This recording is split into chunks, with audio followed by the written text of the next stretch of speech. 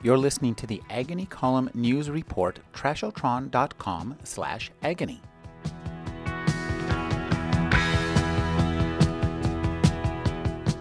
Michael Katakis, his new book is 1,000 Shards of Glass. Thank you for speaking with me, Michael. Thank you for having me, Ray. There is another America, and it lies just beneath the surface of myth, adrift on a sea of illusions and imprisoned by implacable ideologies that strangle reason and compassion. We are not in this together. Michael, as I read the essays in this book, it struck me that this is a very interesting kind of writing, choosing to speak directly to your audience. You know, as you were saying this, Rick, what I remembered, almost painfully so, was how obsessive this book became.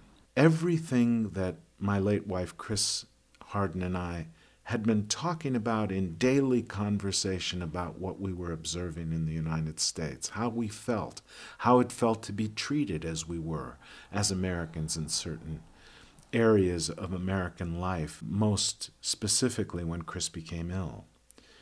And I knew that this couldn't work, that none of this would work if I couldn't communicate so directly, first to myself, that I could read it and understand what had happened to me over these years, and then directly to the person I was speaking to, as I have so many people in the United States for so long about these issues. But the difference was it came from a very personal point of view. The core idea here is your perception that we are not in this together. I think that every American that I've ever spoken with knows we're not in this together.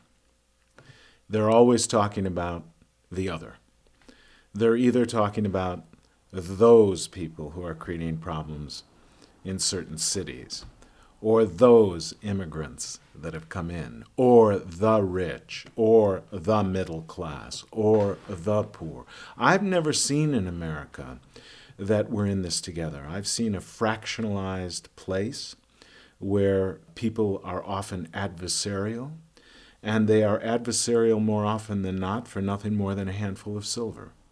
I think we have decided in America a long time ago that nothing but nothing should interfere with business and profit, even when death is concerned, our fellow citizens' well-being is concerned.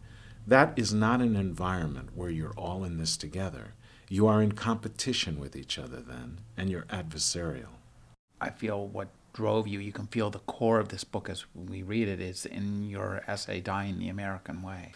What you're talking about is the dying of my late wife, Chris Harden.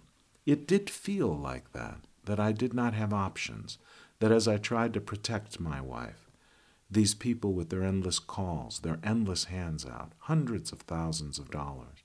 The most horrible thing was that you were told you had a limited amount of time with someone that you dearly loved. But now the system came and robbed you of that time and took your gaze and your attentions elsewhere in the attempt of trying to keep this person alive. The new collection of essays by Michael Katakis is 1,000 Shards of Glass. Thank you for speaking with me, Michael. Rick, thank you very much.